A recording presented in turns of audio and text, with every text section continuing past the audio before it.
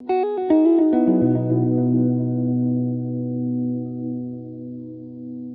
when you know the right people, you know the people who you're speaking to, you know when and where they're encountering your message, and you know what you want them to do, then and only then can you craft the actual message.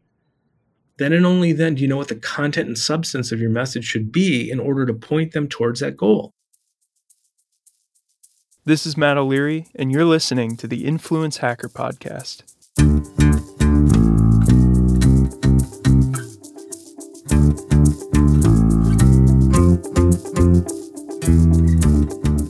Let's face it, marketing doesn't have a great reputation. While cynicism about the field grows, making people care about products, services, platforms, and good ideas isn't going away anytime soon. That's why we need to chart a path forward to learn how marketing can be both growth-oriented and good to humanity. This podcast is an unlikely collaboration between marketing expert John Lenker, academic philosopher Kevin de la Plante, and myself, a counselor by training. Through fascinating interviews and in-depth analysis, our purpose is to educate everyday consumers, such as myself, to be more critically minded and discerning about marketing messaging, while educating marketers to be more ethical and effective as they strive to influence consumers. We affectionately call this process influence hacking. How do you craft information to be the most effective on the human mind, right? And I remember thinking back in the day that we spend so much time on our projects trying to get our websites and all these things to work well on machines so they don't break. Almost no time trying to think through how to make them work well on people.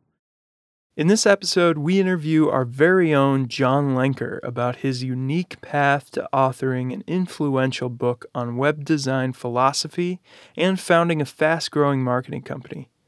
We'll hear John's unique perspective on information and experience design in marketing based on his work for top companies like IBM and Chrysler.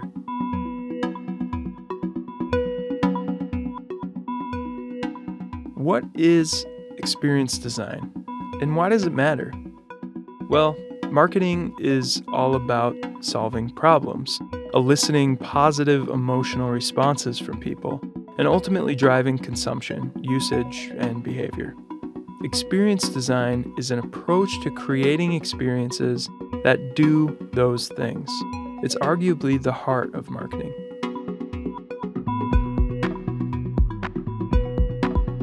Now, this kind of thinking can be applied to any kind of experience. Think about when people walk into a building, architecture or interior design. It could be restaurant design, product design. What about workplace onboarding of new employees? Just about anything. But there's little question about which industry is the undisputed king of experience design in 2022. Yeah, you heard the bleeps, you heard the bloops. That's right, it's games. Video games.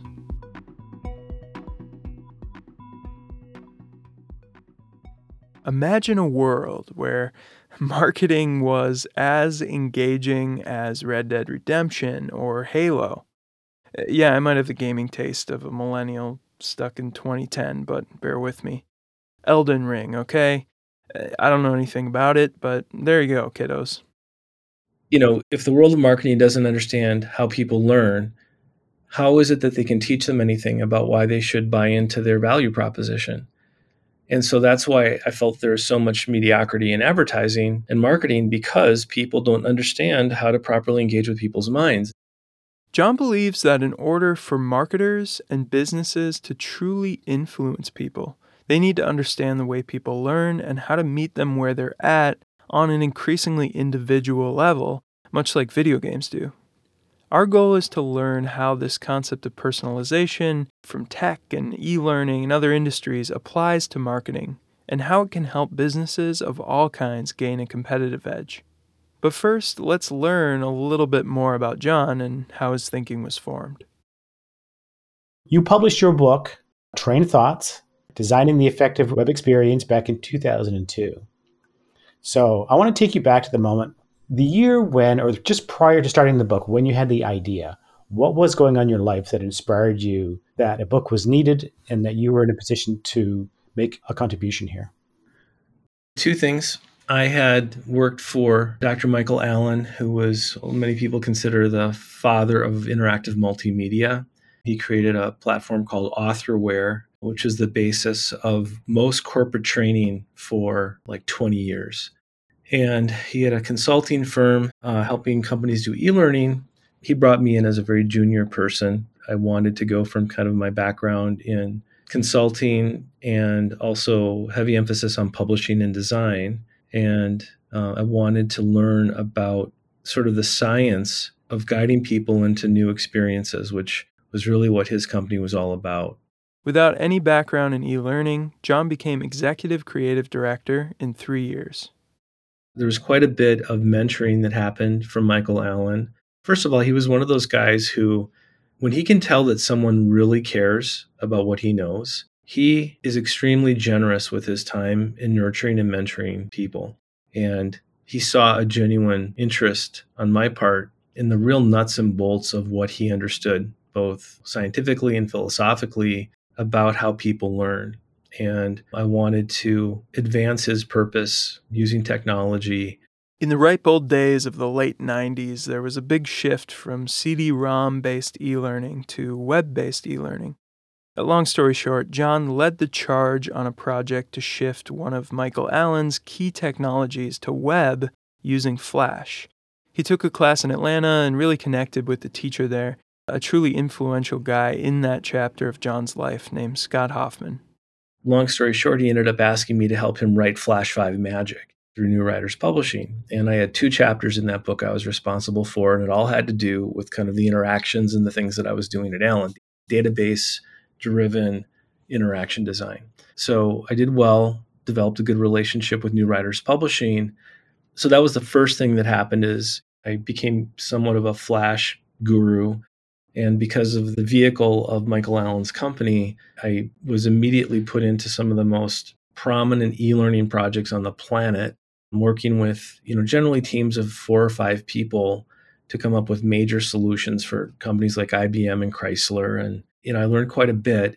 And it didn't take long before I was really the person who understood how to really make the technology work.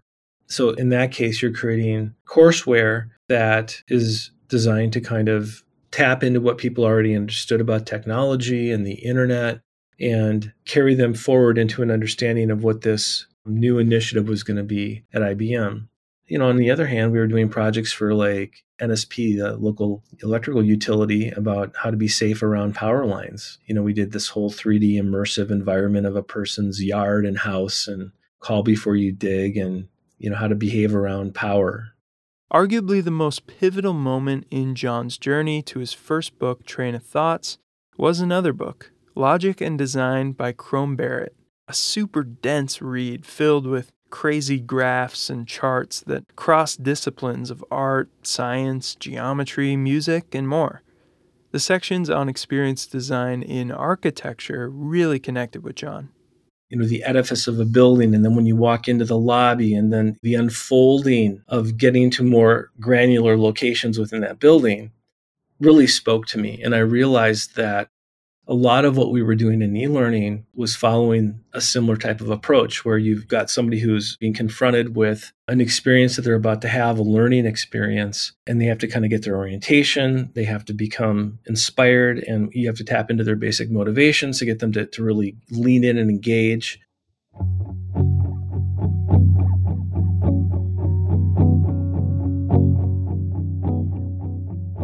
This is the silver bullet right here. Lean in and engage. What causes people to lean in and engage?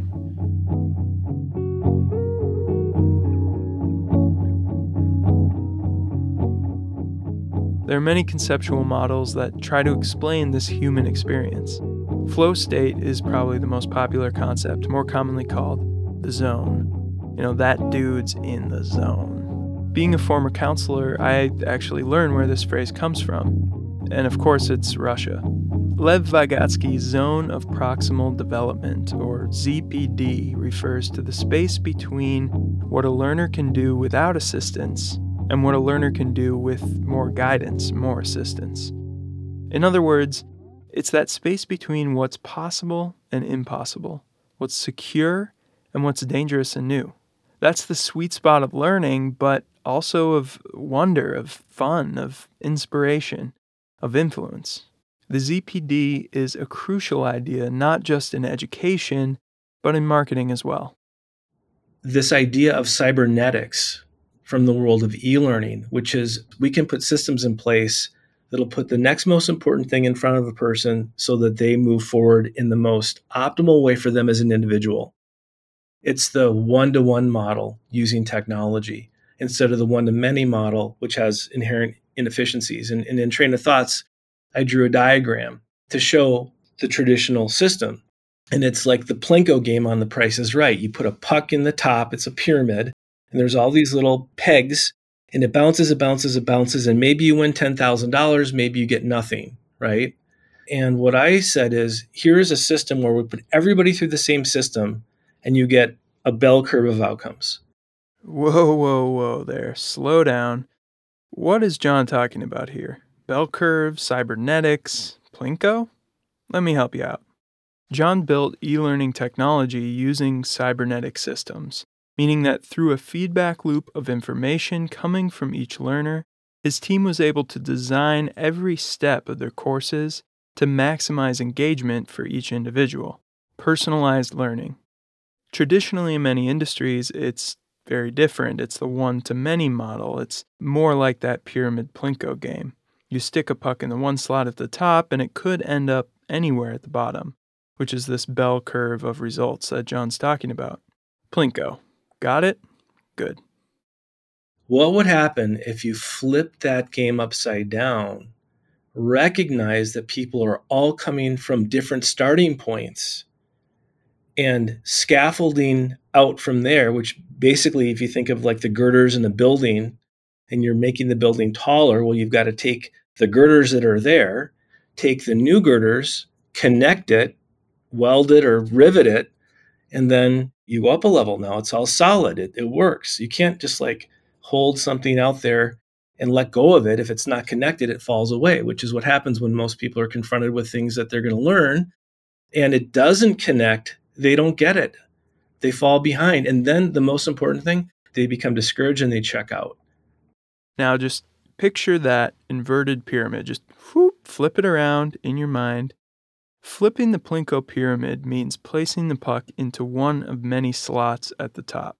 This represents the many different starting points, knowledge bases, backgrounds, or skill sets that the people you're teaching or marketing to are coming from. The pegs the puck touches on the way down are still unique, but the end spot is the point of the pyramid, which represents the optimal learning outcome. This is John's ideal. So I realized that the cybernetic idea in e-learning was applicable to the world of marketing, and that the world of marketing had almost no real expertise around how people learned. So people in web development and design like to talk about the information architecture of a website. And one of the themes of your book is that this metaphor of architecture isn't always helpful, and it can get in the way of a better web experience. So what is the problem with talking about the information architecture of a website? Well, the metaphor of architecture, if you think about building a building, it's a very expensive endeavor. It takes planning. Everything is very fixed. You pour a foundation, you build walls and pour concrete, and it's a very fixed thing. Yes, you can give it a facelift every few years, but fundamentally the structure isn't going to change. And in the world of interactive multimedia and marketing communications around the idea of persuasion, I realized that the problem is that in human interactions, everything is always changing. If two people are interacting, they're constantly learning about one another and making slight adjustments in their approach to make things more optimal. And with a building, the building is always going to make the people relate to it. you have to adapt to it. You have to get used to it. And yes, you can make changes, but they're expensive. They take a lot of planning. They take a lot of time. They're not agile at all. And so what I realized, instead of thinking of the world of online communications as being a rigid structure of links to fixed, rigid components, it was more like a sequence of events that happen to you, or continuing down a kind of feedback loop in communications where you're putting something out, it's being received, it's being processed, it's being responded to, and then you're receiving it, processing, responding, and you progressively zero in on an optimal situation if things progress correctly. Now that you hear and kind of understand John's vision for experience design a bit better, you can see how his philosophy of personalization is demonstrated perfectly in video games, which are constantly receiving feedback through the thumbs of the gamer. Thus, they're able to diagnose a player's current position and situation in the game environment and present something that's situated right between the possible and impossible. This feedback loop keeps the gamer engaged by making them rewarded and challenged in equal measure. Since John's book from 2002, which industries besides video games have developed this model of personalized experience design? Dating sites. When you're looking for a partner on a dating site and you put in certain criteria, it tries to learn about what it is you respond and click to and connections you make and show you increasingly more of the same. It tries to pre-populate with those people. And when you are presented with this, you get into this kind of click frenzy of, oh, there's somebody I could date and here's another person I could date. And it's like, and then this has also happened on TikTok. This is more of a recent manifestation, is that the algorithm on TikTok is so good and it's so quick at making adjustments that the sequence of things that come are so absorbing that they literally have to put warning. They'll have a video come up, hey, wait a second, you've been doing this for way too long. Snap out of it, go do something else, go, and then you're like annoyed and you flick past it because you want to get to the next thing. Big tech's algorithms are probably the most notable manifestation of John's vision from 20 years ago. Google, Amazon, and e-com, social media. This is the personalized web of 2022, spitting at you more and more of what you want to hear, buy, see, etc. Kevin gives a really compelling example of how this could work in the world of web design.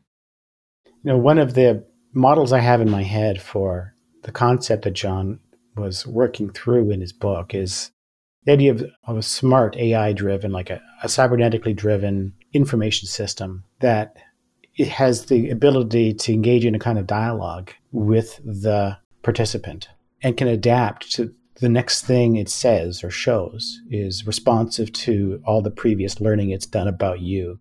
So imagine like a Wikipedia page. If you just had the example of an information-based site, let's say the article is on sleep, like the science of sleep. And you have all these different types of users who can come to the site. Let's say it's a child of 10 years old, or a middle school kid, or high school, or college, or an expert. And they land on that page. And the data that the system has, the expert system, has it all, right? But you would not want, if you wanted to have an optimal learning experience, you wouldn't show the same information to the child and the middle school student and the expert. You come to it, and if it's a smart Wikipedia, in the sense in which John is talking here, like a flow path management system, right? Where what it's designed to do is ask you, like, learn something about you. Oh, you're a 10-year-old. Oh, you know something then. And there's an exchange of information that goes back and forth, and the child walks away having learned something accurate and true, but age appropriate about sleep. Whereas if the expert college student comes in and has that, then they have a different experience. You think about what does the information architecture have to be for that smart Wikipedia page to work. It's got to be a system of branching. It's a conditional logic system. It's a learning system. It's a cybernetic system. It's not any kind of flat architectural page where you just have layers of information. Because even if it's stacked up somewhere, even if you've got subpages with more information than other pages, so you can find them, the way that works best is if it's presented to the audience at the right time in the right way, so that the audience is served up something that is meaningful to them in that moment so that they're never overwhelmed, they're never bored, right? That's the kind of personalization. Something like a smart, cybernetically driven web interaction experience. And what you're designing for are these moments of interaction.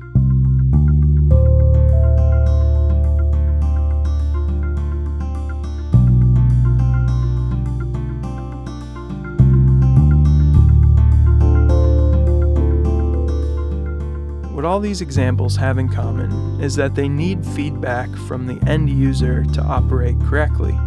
Every output from Google's search engine is based on an input of what is searched. Same on TikTok.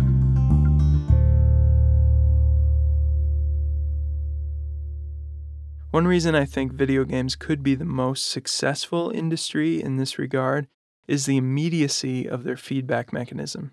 That is, the thumb is constantly moving the joystick, so the inputs are continuous, versus a web page like Kevin described, which can track clicks and maybe scrolling and trackpad movement if it's really smart. That's not a lot of input compared to a joystick, which makes the output of a smart web page much less smart. When you're obsessed with feedback and inputs in order to generate more effective outputs, the end user becomes the ground zero for every decision you make in your design, in your engineering. It's this idea that John is borrowing from e-learning and other industries to try to apply to marketing. And the success formula goes like this. The first thing that you need to understand is who are the right people? Who is it that you're speaking to and interacting with? You have to determine that. Then the next thing you need to know is where and when are they encountering your message? What is the environment? Are they driving down the street?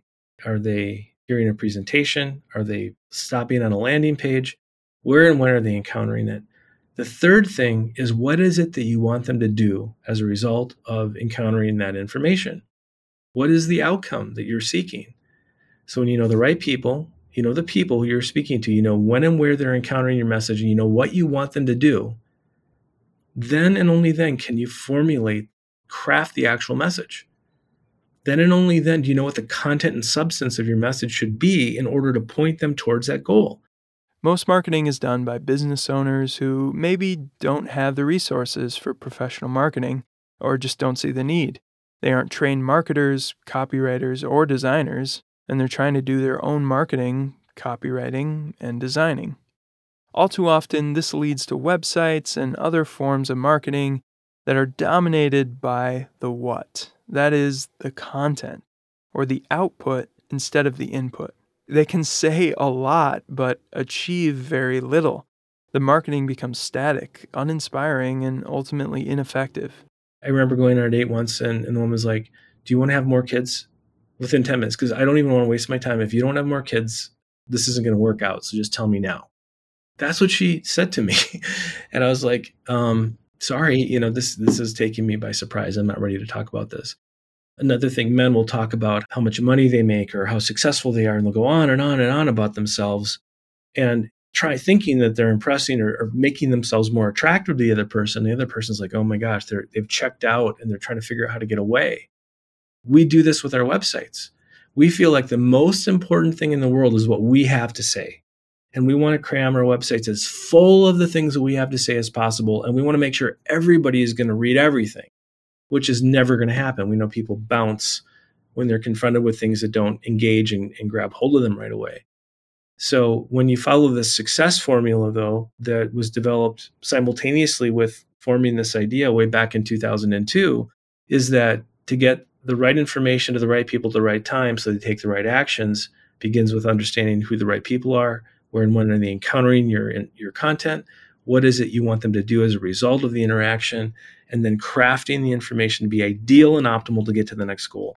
In dating, first date, the goal should be to get a second date. And if you know that's the only goal, everything you say, everything you do should be focused on somebody saying something like this at the end. Wow, I had a really great time. I would love to go out with you again.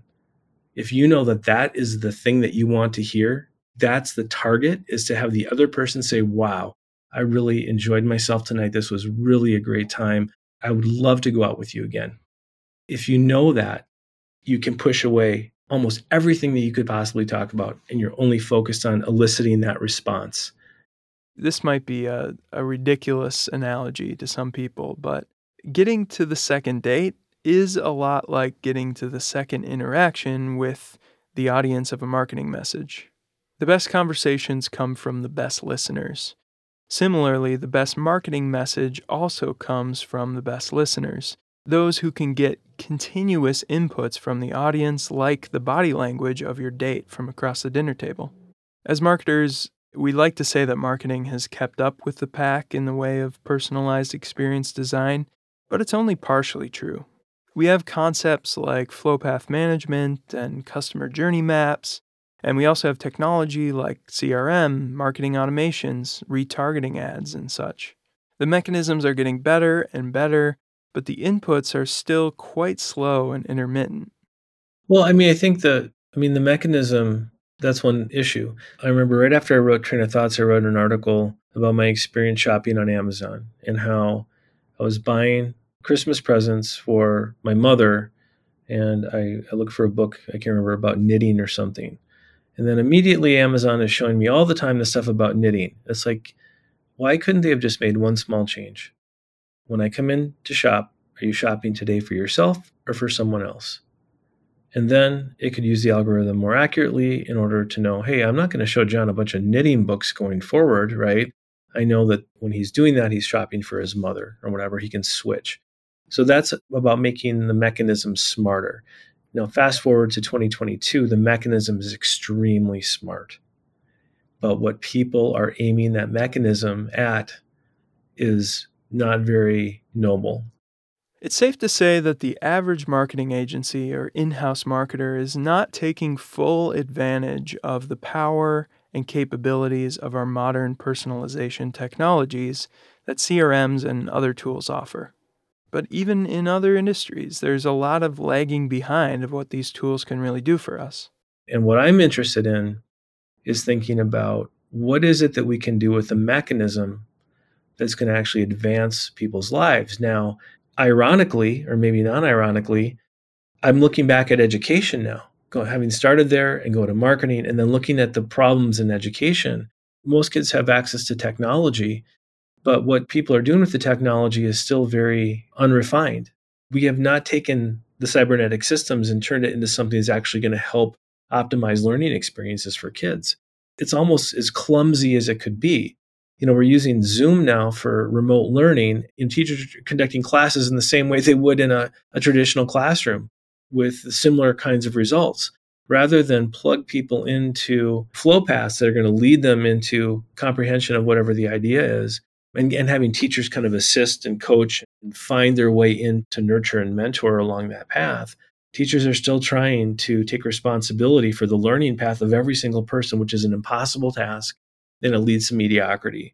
So I would be interested in seeing some company really do something with cybernetics and personalization to help solve this education problem and also the opportunity gap that exists in different social classes, really. Different people just don't have exposure to things that will help get them to a place where they have access to opportunities. And with technology, we could really level the playing field, so to speak. But nobody has taken responsibility for that yet.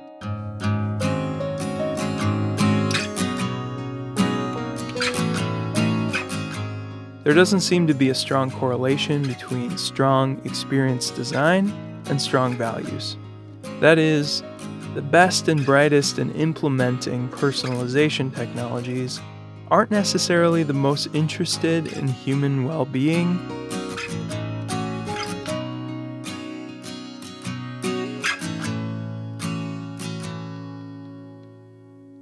Kevin expands on this point. And now we see it. I think the fulfillment of this has come from different directions, like small versions, like a chatbot on a site has some of this conditional logic baked in where we can talk to a system and it'll answer your questions and so on. But the fulfillment in its sort of kind of most sort of gruesome way has been social media and the big tech companies using machine learning driven algorithmic engagement, just as you said. Yeah, I was going to say the Wikipedia idea is a much more wholesome. Right. So it's all about what are you optimizing for, right? And if the system is optimizing for engagement, retention, and so on, then it will hack your hindbrain in order to get you to stay on longer, regardless of what it says and it shows you, right? But if the goal objective is to inform you about something that might actually be beneficial to you, that might be valuable to you, then the interaction is going to be different. It's going to be optimized for different things. And this is precisely the branch off point between that and marketing and teaching and education. Because the goal of teaching is not simply to keep your audience hypnotized and enraptured by your speech. It's to deliver information that's useful and valuable, right? We're not saying we have all the answers on this topic, but we see how the field of marketing is lagging behind some of the very best examples of experience design, personalization, flow path implementation, whatever it is you want to call it. And we want to see these tools be incorporated into the work of the noblest and most virtuous companies in marketing.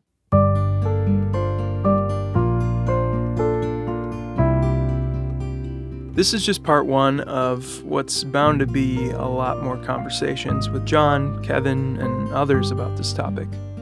If you're interested in a really thought-provoking book about web design, you can pick up John's book, Train of Thoughts, on Amazon now. For a little deeper dive into the Influence Hacker mindset, you can read our companion piece on Medium, the Influence Hacker Journal. You can also help us grow our audience with a 5-star review and by sharing with coworkers, friends, and family. The Influence Hacker podcast is executive produced by John Lenker and Kevin Delaplante. Our mixing and mastering engineer is Patrick Dobernin. The producer of this podcast, as well as the writer of the narrative and original music, is yours truly, Matt O'Leary.